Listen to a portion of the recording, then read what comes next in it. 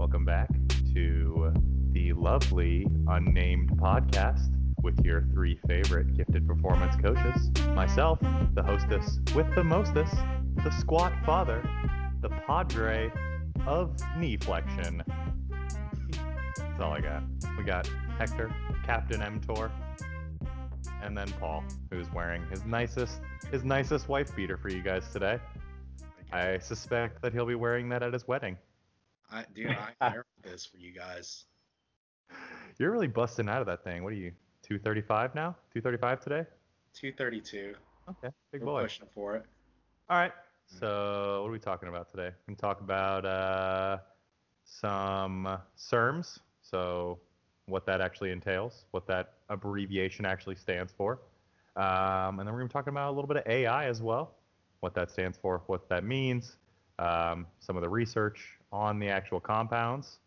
A preface for today, all of today's discussion is not us giving you advice or telling you what to do or what to take. And if you message any of us for that kind of information, we will decline your DM or we'll put you on red forever. And then you feel like a piece of shit. So that's that. So where do you want to start? You want to start on SERMs or do you want to start on AI? I mean, we can talk about AI, and I think that there's a lot of talk about keeping estrogen low when people are trying to lose weight, and there's maybe some misunderstanding about estrogen's role. Estrogen is actually slightly anabolic, and again, guys, just to let everybody know, we are not advocating for anybody to take any of these substances, especially if they're illegal in your country. We just think the mechanisms are really cool. We think they're interesting, and we think that we can take some valuable information from that, which is maybe not as practical, but theoretically, it's really, really interesting. So if you look at estrogen in something like, say, cancer cachexia. So in cancer cachexia, cachexia is actually means a wasting disease. And when somebody has a tumor from cancer, they actually start to lose a lot of fat as well as a lot of muscle, and that can be a comorbidity to the actual tumor. So if you look at male mice, and keep in mind, again, we're also talking a lot about animal studies, and animal studies, as great as they are for knowing some concepts, they aren't always translational to human studies. And what you see is, if you have male mice that tend to have very low estrogen and they get a tumor, they waste away a lot faster than female mice. And not only that, but female mice waste a lot faster after they've had, their ovaries removed, or they had their pretty much their reproductive system messed with, and they can't create any more estrogen, which suggests estrogen actually has either an anabolic or an anti-catabolic role. And at least in terms of cancer, what you have is this receptor on these muscles, and it's called GP130. It stands for Gifted Performance 130. No, I'm just kidding. It's a glycoprotein. We didn't get a protein named after us just yet. But not yet. Be patient. Not yet. Close. Just give me 5 years. But if you have something like a tumor, which interleukin 6, you guys are familiar with, is very high, that can blunt anabolism. But estrogen can actually stop that blunting. So I don't know, have you guys read any research on estrogen's effects, at least on anabolism or catabolism? I was actually going to pose a more practical question for you based off of what you just said, because I'm sure you guys get this all the time in your inbox or just talking to people at a gym. Some natural athlete will come to you and they'll say, okay, there's this over-the-counter AI, or maybe they think it would be really neat to use something that maybe you could only get black market or prescription, and they want to decrease estrogen in hopes of building more muscle. And from what you're saying, this is a very faulty way of thinking. Yeah, absolutely. If you remember from your, so what does AI stand for? It's an aromatase inhibitor. And if you remember from your biology class, that ending ase usually means that there's an enzyme. So if you look, it's cool. If you look at the structure of testosterone and you put it next to the structure of estrogen, and we'll see if we can get a kind of a picture up here for you guys. They're extremely similar. structurally. So what's happening is when you have testosterone, the aromatase enzyme is actually part of a class of proteins called cytochrome P450s. And cytochrome P450s is not like the cytochromes in mitochondria. Cytochrome P450s actually just got named that because you see the highest absorbance of light at 450 nanometers. But not really any useful information for anybody. But what cytochrome P450s do is the majority of them will pretty much, you can call it detoxify drugs, or a better phrase for it would be help you excrete drugs, which is why, have you guys ever heard don't take grapefruit juice with certain drugs? Yeah. Like certain drugs for like arrhythmias or blood pressure and stuff. So what a cytochrome P450 is going to do is if you have, say, this drug, it's going to actually attach like make an oxygen and a hydrogen or hydroxyl kind of attached to that, which makes it more water soluble, and then you can kind of excrete it. So these cytochromes are really necessary for excreting drugs. But if you inhibit it with grapefruit juice, what happens is not only does the drug stay longer in your system, it stays at a higher concentration, right? So when you have a drug like an aromatase inhibitor, it's aromatizing testosterone is the estrogen via that reaction, right? And if you're taking an aromatase inhibitor, you're going to blunt that to an extent, but you also have to take into account genetics. So there are things like single nucleotide polymorphisms. You could have a genetic variance where you're either making a lot of this enzyme or very, very little amount of it. That's why you have some kids that have gynecomastia at like 13 years old. That could be a potential reason. They have either too much or too little of it. And that's just based off your genetic code. So if you're like, let me just shut down estrogen for whatever reason, because I heard on the internet that estrogen is bad, then you don't know. Maybe you have some kind of genetic variance where you have very little of that enzyme to start with. And now you're just completely shutting it off. And estrogen is vital. I think that's a really neat point, because a lot of people will sort of jump the gun and make assumptions, and they're only looking at it from a muscle building standpoint, where there's also the health aspect, and they're just taking shots in the dark. They may already have low estrogen values, and they create issues or exacerbate issues. What do you feel about, I think a lot of these same people may be somewhat research savvy and look at AI research that has maybe shown an increase in natural testosterone, I guess, if you want to call it that. Have you looked into any of that research? Not in an aromatase inhibitor increasing testosterone. That's not something that I'm too familiar with. I do know, funny story. I knew a guy at an old gym I used to work at who was, I think, in his late 70s, early 80s, and he had his testosterone levels checked because his libido was really high. And it turns out that what's the normal range for test guys? Like 300, 350 to 900, 200 to 1100, 300. He was at 2300 as a 70 to 80-year-old man. 2300 naturally, never taken anything. Like, this guy has doubled or tripled the testosterone that most of us will have in our prime, in our teenage years. And the values of the Bazin study with the 600 milligrams. And he was just like, man, I'm just like, my libido is crazy high. So I went to the doctor and it got checked, and he's just like that naturally. Like, that's a genetic variance. And one thing that you have to know about enzymes, and aromatase is an enzyme, is if you have a lot more substrate building up, you're going to push that reaction in the forward direction, and you're going to have a lot more product. So if the substrate is testosterone and the product is estrogen, as you increase all that testosterone, which, if people take exogenously, the same thing, but in our case, we're talking about just someone who had this crazy genetic variance, you're going to have a lot more of the product, which is estrogen. And again, estrogen, it's kind of like there's a sweet spot. Too little's not good. Too much is definitely not good. But you want just the right amount for, normal bodily functions. So did he mention that his estrogen was very elevated, if his testosterone was also very elevated?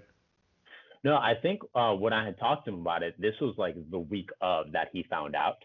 And I don't think he had any treatment yet. My main question to him, I was like, First of all, I was like, dude, were you an awesome athlete when you were younger? And he told me he was a damn good gymnast.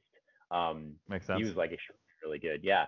But my main thing when I asked him, I was like, hey, did your doctor mention anything about prostate cancer with this elevated rate of testosterone? And interestingly enough, he was like, he said that I've had it high my whole life, and I mean, his prostate's been fine, but again, you don't want to take that as advice.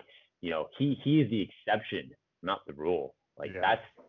that's amazing For for him, it'd be hugely important for him to start getting other hormones checked and make sure that his estradiol wasn't crazy high, DHT levels were normal. I'm assuming probably other hormones as well. So, because I mean, maybe I don't know. This is an assumption. Do you think maybe there could be like a pituitary issue or as well? Something there could. Yeah, I mean, I think that would actually probably be the source of it. Yeah. And then for his case, an aromatase inhibitor would be really useful because there's two types of aromatase inhibitors. There's competitive and non-competitive. Competitive is it just means that when you have that aromatase enzyme, it's going to go in the spot where testosterone would go, and it's going to stop it from binding testosterone and converting it into estrogen. Now, if you vastly here's the trick, and here's where a lot of people don't know. If you vastly increase the amount of substrate, then the inhibitor's action will be diminished. Because based off just statistical probability, right? All that's happening in your body is just molecules are just bumping off each other randomly, and they just happen to interact if they hit at the right angle, at the right orientation. If you vastly increase testosterone, but you keep the dose of the inhibitor the same, you're going to have a higher chance of aromatization just based off the probability that if there's 100 testosterone molecules and one inhibitor molecule and there's 50 enzymes, chances are 49 of those enzymes, if not all 50, are going to be linked up to testosterone. Interesting. Isn't that the law of ever increasing numbers? As the number gets higher and higher, the probability of that event happening becomes larger and larger. And initially, when you got into this, were you talking about negative impacts of estrogen getting in the way of muscle growth or fat loss? Because I guess we should probably tackle whichever one we didn't cover in terms of, because I know a lot of maybe naturals think that, oh, if I take an aromatase inhibitor, some are looking at it for muscle gain, others may be looking at it from a fat loss perspective. Yeah. But what about the health aspect as well? Like, what are some of the other purposes? You often hear that like estrogen is very cardioprotective. Oh, it is. That's a good it one. is absolutely. So another thing, just before we get off topic, there's actually another kind of aromatase inhibitor besides the competitive, and it's called a non-competitive. And what it does is it doesn't bind the active site where testosterone links up. It binds what you would call an allosteric site that causes the conformational change so that it can't bind testosterone at all. I believe another phrase for it is a suicide inhibitor. I was going to call it, suicide. You probably don't want to do that because you're going to be offsetting a lot of aromatase that you might actually need. But in terms of health, so if we look at postmenopausal women, really quick, what's one of the biggest issues 6 months after a woman hits menopause? Bone density. That thing drops crazy, right? And that's because estrogen, based off the presence of whatever isoform of the receptor as well as the tissue. So if you have, for example, SERM, which is a selective estrogen receptor modulator, a SERM, and a really popular one that we use in the lab is actually tamoxifen. It actually has anti-estrogen effects on breast tissue, but pro-estrogen effects on bone tissue. And it's given to people, remember, it's a cancer drug. So it's given to people who have breast cancer because you're going to diminish the effects of estrogen on the breast. But it also happens to increase the density of their bones. So you can't think of estrogen as having this just one quality. It depends on like what tissue you're talking about, what receptors. It even depends on like genetics and just the environment at the time. So I really hate to give like broad generalizations, or I hate when people are like, oh, I'm going to take this, and this. Like, you don't know what's going on in your body. You don't know your genetics. You don't know any of that. You might be experiencing some issues, and like you guys said, health issues. It might screw you down the road really, really, really hard. Yeah. I know a while back, a lot of the, I don't think now so much the over the counter, like you could go to the supplement store and there were certain aromatase inhibitors that were popular. And I think now one of the more popular, I guess, like natural ones is DIM or DIM or whatever like that. Have you heard about that or looked into that at all? Oh, No. No, no, not at all. What's like that? something you extract from broccoli or something that may have some Oh, like small effect on estrogen. Yeah. Um, So on the topic, what's really cool is plants kind of evolve differently than animals, and because of that, their biochemistry is hundredfold more complex and intricate than animal biochemistry. So a lot of the really useful things we use in terms of drugs to treat diseases and supplements and stuff actually comes from plants. So I would believe that it's, if it came from broccoli, uh, I definitely wouldn't be surprised at all. it's funny because my first ever bodybuilding coach, who grew up bodybuilding in the 90s, she told me during my first prep, you want to eat a lot of broccoli because it's good for anti-estrogen purposes, and you want to eat a lot of asparagus because that functions as a natural diuretic. And I'm in Yeah, school right. at the time, and I'm like, all right, I don't know what the fuck I don't know what you're talking about, but yeah, it's a lot of these phytochemicals, like you're talking about, have various effects in the body. yeah. Yeah, yeah. Did she also tell you to eat tilapia because it's in the skin? Thin the fuck out of my skin. God damn it, I got Yeah, a paper cut, hospital like that immediately. immediately. Girthy and covered in dick skin. Um, So, Hector, what's the relationship between estrogen concentration or estrogen count and high density lipoprotein? Is there a correlation there? Is there a relationship there? Uh, I'm not really sure. I have heard, and this isn't something that I looked into in the literature, but just kind of heard from people talking who mess around with stuff that taking aromatase inhibitors and stuff like that can really impact your triglyceride levels, your metabolic panel pretty much, Well, I think, especially your HDL. yeah, because I think we have to, a lot of people, they think exclusively muscle when they enter this endeavor and forget that these things bind to receptors in the liver. And Yeah. then Yeah, that may impact cholesterol levels. And, you know, especially when there are so many different types of, or types of aromatase inhibitors and SERMs, they each yeah, have a different impact on different tissues. yeah, yeah. And people like to demonize estrogen, but so Bad idea. adipocytes adipocytes, which are just your fat cells, right? They have so an isoform is just a variation of a receptor. It means it slightly differs from the standard. So you have an alpha and a beta receptor, and fat cells are mainly gonna have the alpha estrogen receptor.